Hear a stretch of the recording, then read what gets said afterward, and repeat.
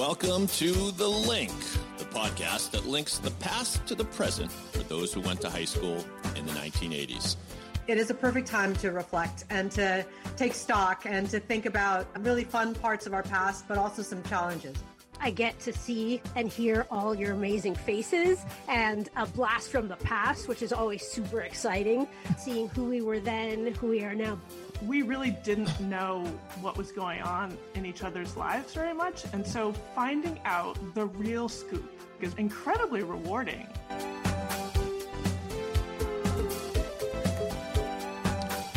Yes, sir, ladies and gentlemen, welcome back to The Link.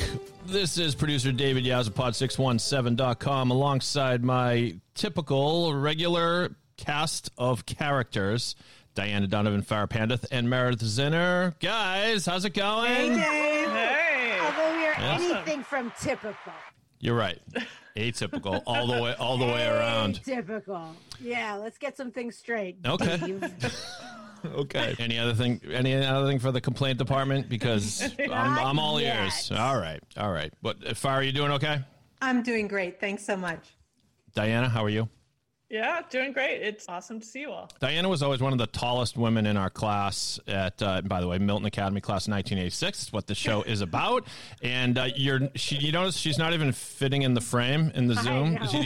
Because I've been sitting, I work at my bar top. Like my office is a joke. I work at my bar top and I have to just stand up all the time because I just don't want to sit. Mm-hmm. So she's a proper gazelle. And I also have like a mat that I'm supposed to stand on that's ergonomically better.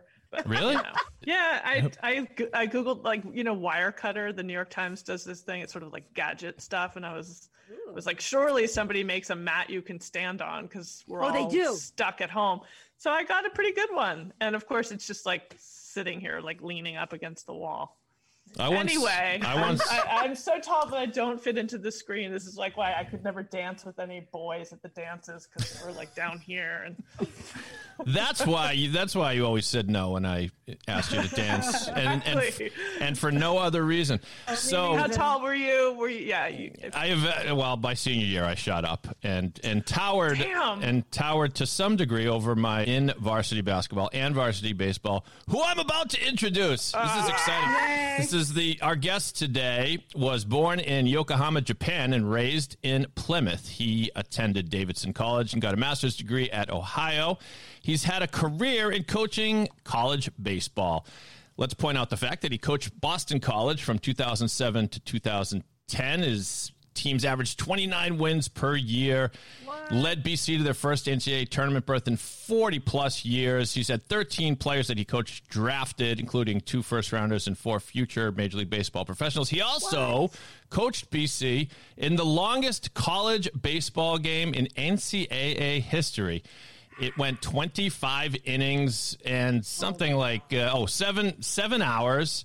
And BC lost that game. But nonetheless, it was historic. He has now at Morehead State, coaching that team, of course. He's had more than 450 collegiate wins, more than 50 draft picks. We can talk about some of his charitable endeavors, he's raised money for ALS research. Nice. And I should point out that Pete Frates, who was the guy who had ALS, who you guys remember the water bucket ice bucket challenge? Yeah. It was Mick coached him and has raised a lot of money for that cause as well. That was a really long introduction, but please welcome good. Mikio Aoki to the program. Hey, good to see you guys. That is so impressive. That is super impressive. Thank you for mentioning Pete. He is one of my all-time unbelievable guys. I have another really weird one. So last night, the Milwaukee Bucks won the NBA World Championship, right? Sure. Mm-hmm. So one of the players on that team is a kid named Pat Connaughton, who's from Arlington, went to St. John's Prep. And he came to Notre Dame and played basketball and baseball there. So he played for me. So he is my first ever NBA player that I got to coach, and first ever NBA world champion that I ever got to coach. That's awesome. Nice. Yeah, That's cool. amazing. Well, you have lots of stories about your one glorious year you played basketball with us, right? Under Coach Milton Kennedy. When you were towering above him, Dave. Well, he was good, though. I was terrible, but it's nice of you to say that. Well, no, Did the baseball coach ask you, like, you know what, just try something else? No, he kept playing baseball. He just for fun? Okay. Those are, Diana, come on, those are different seasons. I'm kidding. Remember? Okay. My God. I know I wasn't a jock, but like. I want to know how you got to where you are. Oh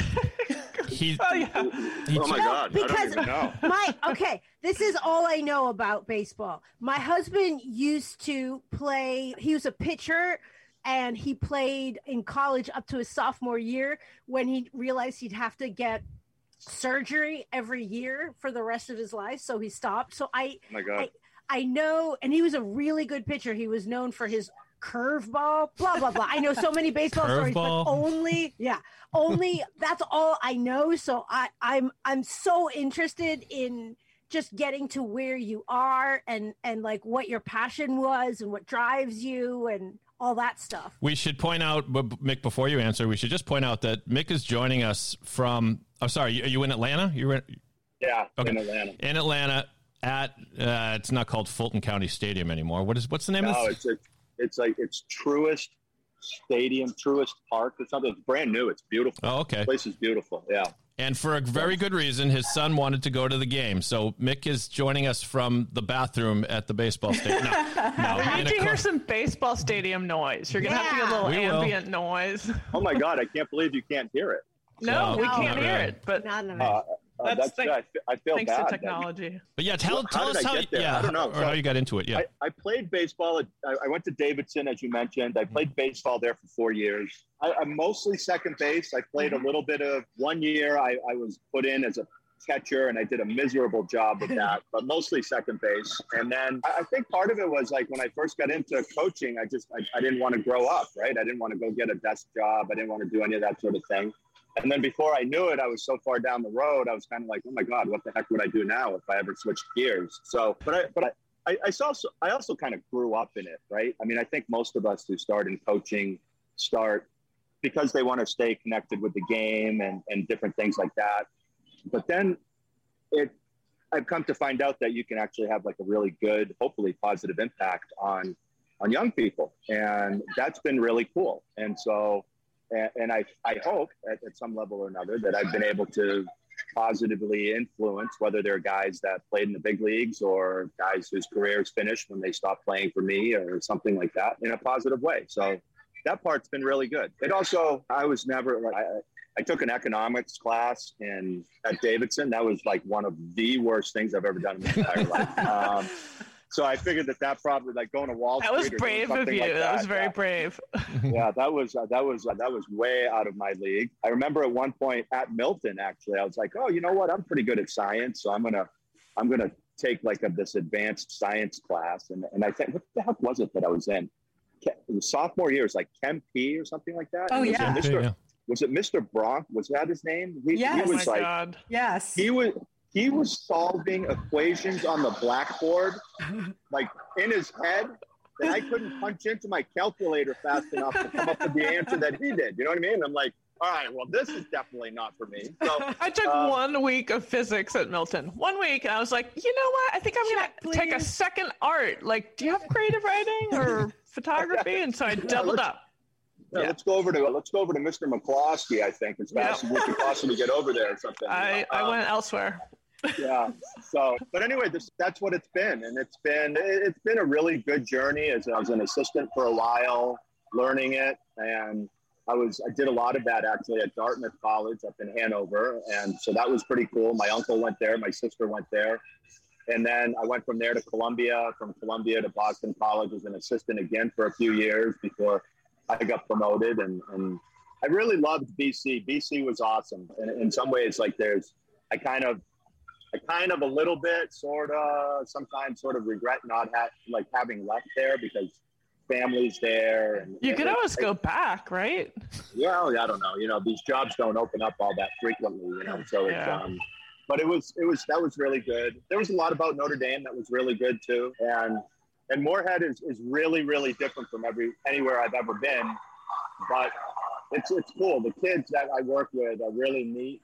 They come from backgrounds that are very much, by and large, very much working class, probably even lower middle income families. And so you feel like if you're doing it right, that you're really giving them a chance and really giving them a good opportunity, and hopefully they go on and have successful lives in whatever it is that they choose to do. Did you have any coaches at Milton that come to mind that were sort of memorable, whether, I don't know, good or bad, or what kind of life lessons you might have learned? Well, I think, you get into that conversation, it has to be Tom Flaherty, right? And so, especially as close as I was with Maureen and Mr. Flaherty, I played football for him for a few years. I was a horrible wrestler, which is why I went to basketball, and I was equally as bad there. And so I had Mr. Flaherty there. And then Mr. Flaherty was also my baseball coach, and he was our house parent in Wolcott House. So wow. I could, right? So he was awesome. He and Fran were both terrific. Some of the stuff that I still tell stories about is Guy Hughes, right? So Guy Hughes was the baseball coach for a while.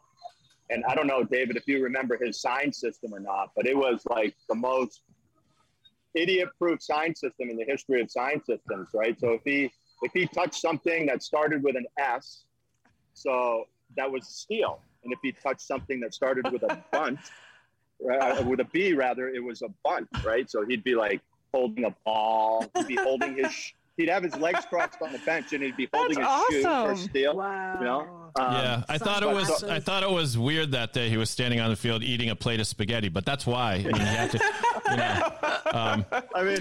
It was all that stuff. So Guy was really good. Mr. Flaherty obviously was great. You know who I remember a lot? Because I didn't spend a ton of time, but Larry Patrick was awesome as the trainer. So yeah, and obviously Mr. Griffin, right? He was with football, and he did the wrestling while I was there, and he had to put up with watching me do that. And so that was those guys were great. You know? I hope Dave's looking for old wrestling photos of Mickey O now, just to show. Sometimes he'll surprise you with. Yeah, I might have to. You might get a lot of money to not show me in a singlet. In a singlet, yeah. Mick, one of the things that's really compelling about the way in which you're speaking about your career is the humility with which you're talking about it. You're obviously extremely talented. You would not be doing what you're doing if you were not. But one of the things that someone could do in your position is not take the leadership role that you've taken in giving back. And I'm really interested to know where that comes from and why you've taken such a leadership role with your community, to put it a better way. I think the first place that I went to that was really into that was Boston College, and their motto of for others and things like that was really impactful. So we used to do, little things here and there where there was like going into the community and reading or coat drives or doing different things. But then truly the big one came with Pete Frates. And I had already gone to Notre Dame by the time he was officially diagnosed, but Pete his personality was just a force of nature. And I don't know that the Ice Bucket Challenge and everything that he did for ALS could have ever gotten to the heights that it did without the fact that Pete didn't get sequestered into like little groups, right? He knew the football guys. He knew the hockey guys. He knew the basketball guys. He knew basically like everybody on campus. And so when that thing started to go, and it was, sort of started by a guy named Pat Quinn and Pat and Pete connected via Facebook and social media, and they got this thing started. And so then all of a sudden, right, so Matt Ryan overlapped with Pete. He's the quarterback for the Falcons, and a bunch of these hockey guys, the Boyles and Giantas and different stuff. And then we had a couple guys who had played in the big leagues at that point, and so they connected people.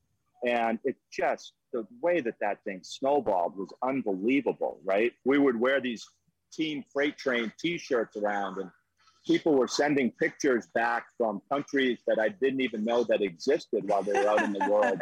And Pete and his family are unbelievable, a big BC family, but they're just a loving caring, outgoing group of people. And I just, the whole time that I was at Notre Dame, and sadly, like COVID last year kind of took our ability away to use baseball to bring some attention to it. But I think it's really good. It was unbelievable, the whole thing. And so from that, I also saw that sometimes when you're doing these things, the people who are doing them, supposedly the people who are helping, I think they get as much or maybe even more out of it than the recipient of it. And I thought that was really cool, because we adopted a young kid when I was at Notre Dame who had inoperable brain tumor. And thankfully he's still going and still well, and things are pretty, but we adopted him on our team, and Daniel would come over and he'd hang out with us. And some of the connections our guys made are still there. They're still in touch with Daniel. And so I think that it's a two-way street on that one. I think a lot of people, volunteerism is, they think of it as a one-way street, but it totally isn't. It's so inspirational. It really is. And I hope our listeners actually take you as an example to do even more around them. But I think we've had guests on the link and who have spoken about sort of passion inside of them and what moves them. And as you speak about it, your tone of voice completely changed. And you can see, I mean, it means something to you. So it's wonderful to hear. I'm really very keen on going back to what Meredith talked about in terms of your sort of your journey and a little bit about Diana in terms of Milton, and just ask you a couple of questions about that spark that you may have felt for baseball when you were at Milton that was distinct and different than the other sports you played. What was it about baseball? Baseball is always something that it's the first sport that I played, really, right? So I was born in Yokohama, Japan. I lived there till I was 8, till my father passed away. And then we moved back to Plymouth, which is where my mother grew up, right? So her whole family, her whole network was there. And she felt like with my sister and with me that she needed help. And she was absolutely right, especially with me. And so we moved back there. It was the sport that connected my father and me, right? We would watch like the Tokyo Giants sometimes here and there. It was the sport that I would play out in the apartment complex. I was like forever throwing these kind of rubber baseballs off of the wall that was there. And so I think that had always been what I wanted to do. Now, when we moved back to the States, that was the first time I ever really got into any sort of organized sporting stuff, right? So soccer actually was the first organized sport that I played. And I played that until I wanted to play football, but my mother told me I couldn't play football until I was in high school. And so the minute I got to Milton, I went and played football. But it was baseball, and I played basketball. I tried wrestling at Milton, as I said. But baseball, I think, has been the one thing that for my whole life has been like kind of the connection thing. So I don't know that I necessarily attribute it to Milton, but it's the one thing that I fear that I'm going to sound like James Earl Jones, but it's been like the one constant in my life, right? So. That's really powerful. Mikio, I didn't know that you were in Japan until you were 8. Do you still understand and speak Japanese? Probably a whole group. One of my many, many regrets is that I allowed, my sister did too. So when we moved back, I think it was just a matter of like, we didn't want to be singled out as being different. We were coming back from Japan to here. And so I let it go. And it's horrible, terrible to have done it. My mother tried to speak. Here's my mother, who's the non-native Japanese speaker, right? So she learned to be fluent. Wow. She can still speak it. Wow. And my sister and me, like a couple of knuckleheads, let it go away. It's super common, though. It's super common for people when they're young just to want to adapt to whatever country and culture, to just completely negate that part. And then when they get older, like, oh, why? Because it was so easy then. And now it's so much harder to learn languages. But Mikio, I mean, look, as somebody who was not born in the United States, I came to the United States when I was a baby, so I was not 8. But you want to fit in, and you want to just be American, and you don't want to have all these other things attached to you. And Milton at the time was not we didn't think about diversity. We didn't think about inclusion in the same way we do today. It wasn't cool to sort of have these we had a great conversation with Soledad Fox and also Shin Hiroshi on the link, both of whom come from different cultures too. So that your experience that you're describing is not unique to you. Yeah, well, thank you. I still feel like I should have gotten with like some stupid stick at some point or something, because it's just, but it is.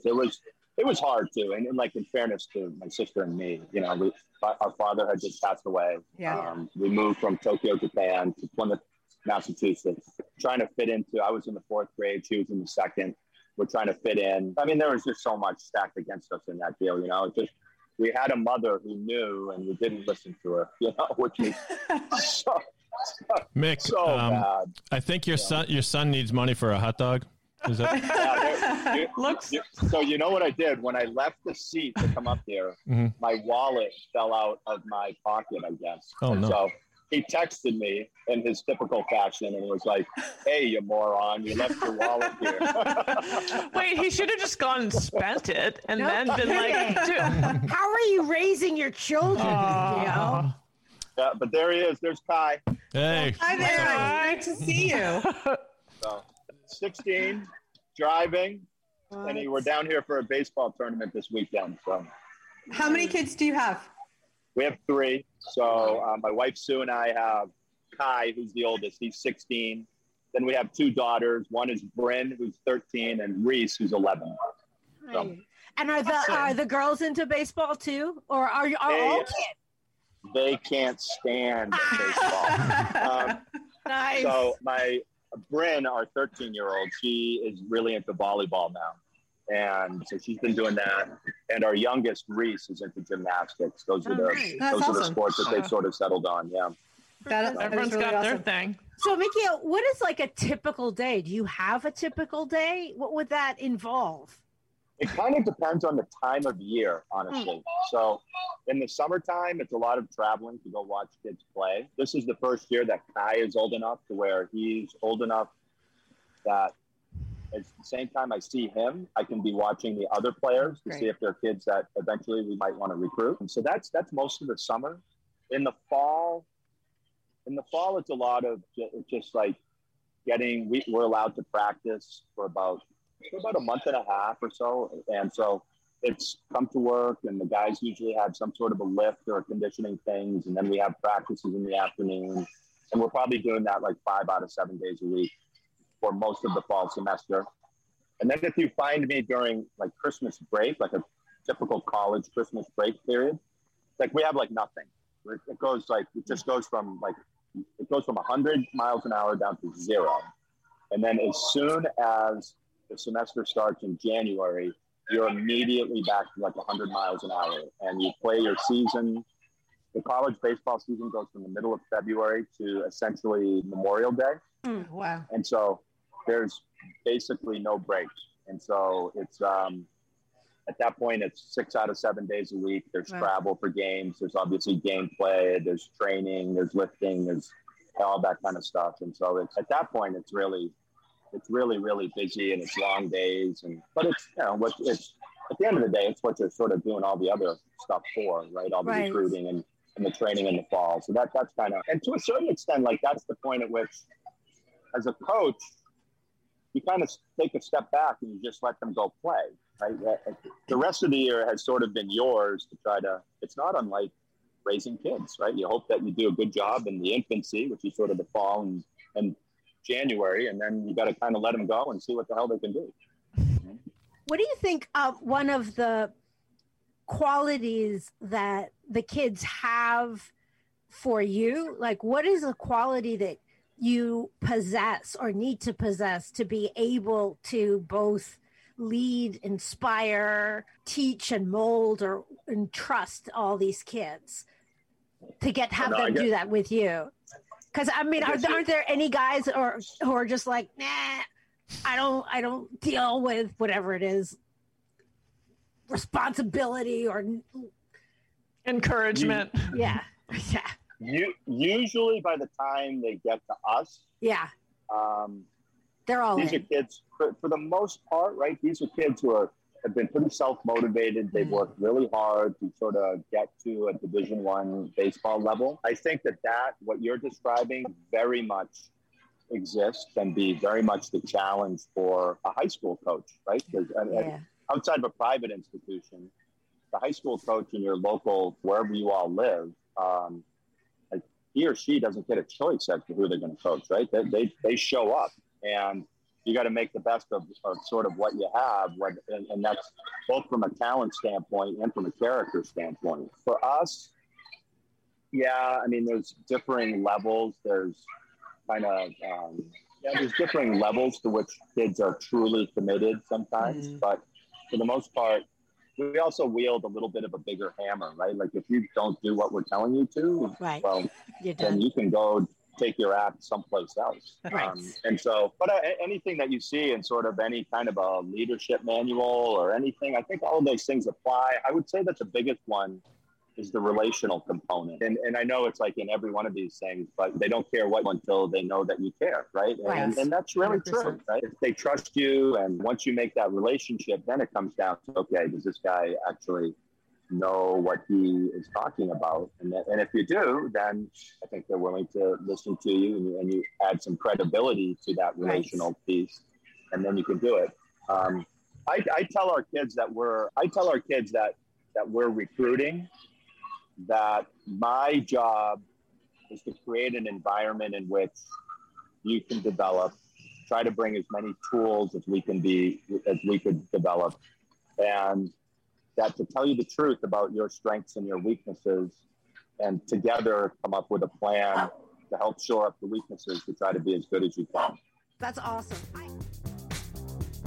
Hi, this is David Yaz, producer of the Link Podcast. If you're enjoying the show, we hope you consider supporting us with a contribution through Patreon.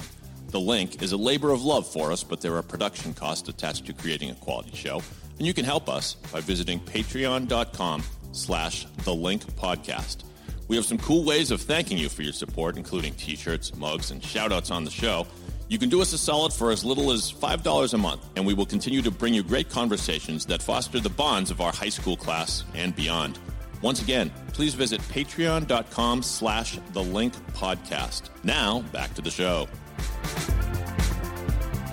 I have one more question. What would you... This is your big question, right? This is my big question. Is this okay? Don't I normally give you a drum roll or something? I want Mick to know the importance. Yeah. Yeah. Can this be like the drum roll? Meredith's going to ask her big question. Like a Christmas Vacation where we all go... Yes. And the good thing is it's a different question every week because I can never remember it properly. We're going to make little flashcards for you, Meredith. All right, you guys talked over. Ready. You talked over the drum roll. I'm doing it again. Oh. That was a really short. No, that wasn't so good, Dave. It's muted or something. Yeah, no, you guys. It sounds fine in the producer's booth here. That's all that matters. We'll just pretend that. All right. What do you think your high school self would think of you now? Oh my God! And then, concurrently, if that's the right word, it's not. If you could tell your high school self anything, what would that be? The latter question is so much easier for me. Okay, right? You can start with that. Because he's a coach. Right. It's like I would go back and tell my idiot self to immerse myself in Milton more, get to know my classmates better, get to know all of them better, right? I mean, it's coincidental that you bring up Allegra, because I didn't really get to know her until that senior play, that Guys and Dolls thing, right? And I was like, wow, what a terrific person she is. And at some level or another, you sort of knew it, right? Because she seemed like one of those people who like just had her stuff, like she was on point like every day.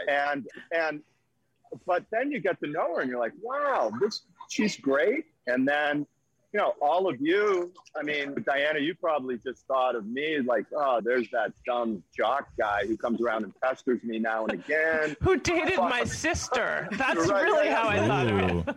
And then Farah is probably like, oh my God, how the hell did that guy get into this place? Right? You know, Dave's probably the only guy who's like, yeah, that Mick kid is okay. You know? Well, it's funny, Mick. I remember Guys and Dolls because you and I played sports together, and I always thought we got along pretty well. Not necessarily same circles of friends. I was more of the nerdy crowd, but you were always very cool to me. But I probably got to know you best when we were hanging backstage at Guys and Dolls because Mick played Big Jewel.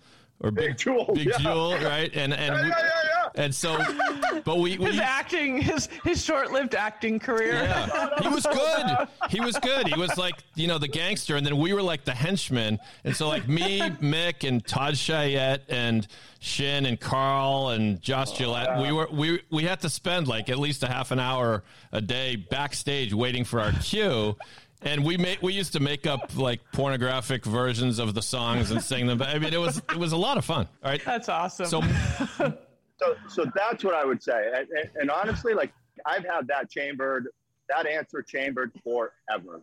I mean, it's like every now and then the Milton magazine shows up, and I kind of flip to the back. I don't pay any attention to the stuff in the front for the most part. And I flip to the back, and I'm like, all right, what are these guys doing in '86? And you see some of the things that they're doing, and then all of a sudden you see some of our classmates on the board of trustees, and you're going, oh my God, why the hell didn't I take advantage of that? And how the hell did I get the short stick? But anyway, it was. I totally would have gone back and just be like, hey, open up and get to know these people and get to know these people where they are. But we were teenagers. We were just like dumb little teenagers. As old so as your insecure. son is. Yeah. I know, but it's, God, I should have been better than that. And then what would your teenage self think of you now? Yeah. I think my teenage self would think that I'm like a total nerd. I think it's kind of like what my son thinks of me for the most part. Like he's like, Dad, you talk to too many people, right? Like you don't have to talk to anybody. Why would you just say hi to that person you don't know? My daughter does that with me only. I talk to dogs. She's like, you're kind of like, why are you like, hi? Like it's like a dog. She's just like, why are you talking to the dog? Like, yeah, and it's like, and he'll be there like.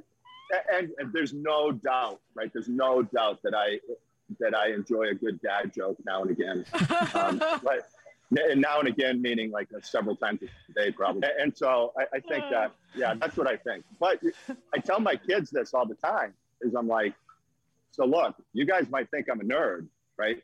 But nerds rule the world. Yeah. Right. So everybody would have said Elon Musk is a nerd, Jeff Bezos is a nerd, and all of these people are nerds, and they're flying in space, and I'm not. So there you go. Not yet, Mikio. Not yet. Well, Mick, stay on the line for just like 60 more seconds. We'll close out. Yeah. Thank you so much. This was awesome. Thank you. Totally awesome. Thank you. So great.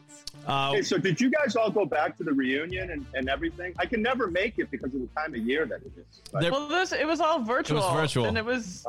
you didn't miss much. It was a little flawed this year. Thanks so much to Mikio Aoki. Check out, just if you Google Mick, you'll find all kind of great baseball stats and things that he's accomplished. But now, good luck next season, Coach. And is there a place that people can help donate to any of his charities? Good question. Actually, I would say like anything you can do with ALS, I think is great. We also, with our team, we've been doing the Movember stuff. So I don't know if you all are like familiar at all with the Movember Foundation, but it's kind of like the men's health type of a thing. And for a while, it was like testicular cancer and prostate cancer, and now it's moved into the men's mental health space, which I thought was pretty timely given, the pandemic, and it's ongoing still in spite of my non-masking state in a big old arena. So do you grow the stash for Movember? So my stash is so bad, so I always go with a goatee. Oh, okay. Goatee a little bit. So I go with the goatee, and the last couple of years I've been horrified by how much gray is in it. Like my husband shares your concern. He's just like, who's the old guy? Like, I gotta shave again. Well, we thank our listeners for listening to The Link. Check out all past episodes. Subscribe to us on Apple Podcasts. And go to pod617.com/link for more info, including a button to contribute to the show via Patreon. Come on. Give until it hurts, people. Support the show. We want to keep this going. And we thank you for listening to The Link.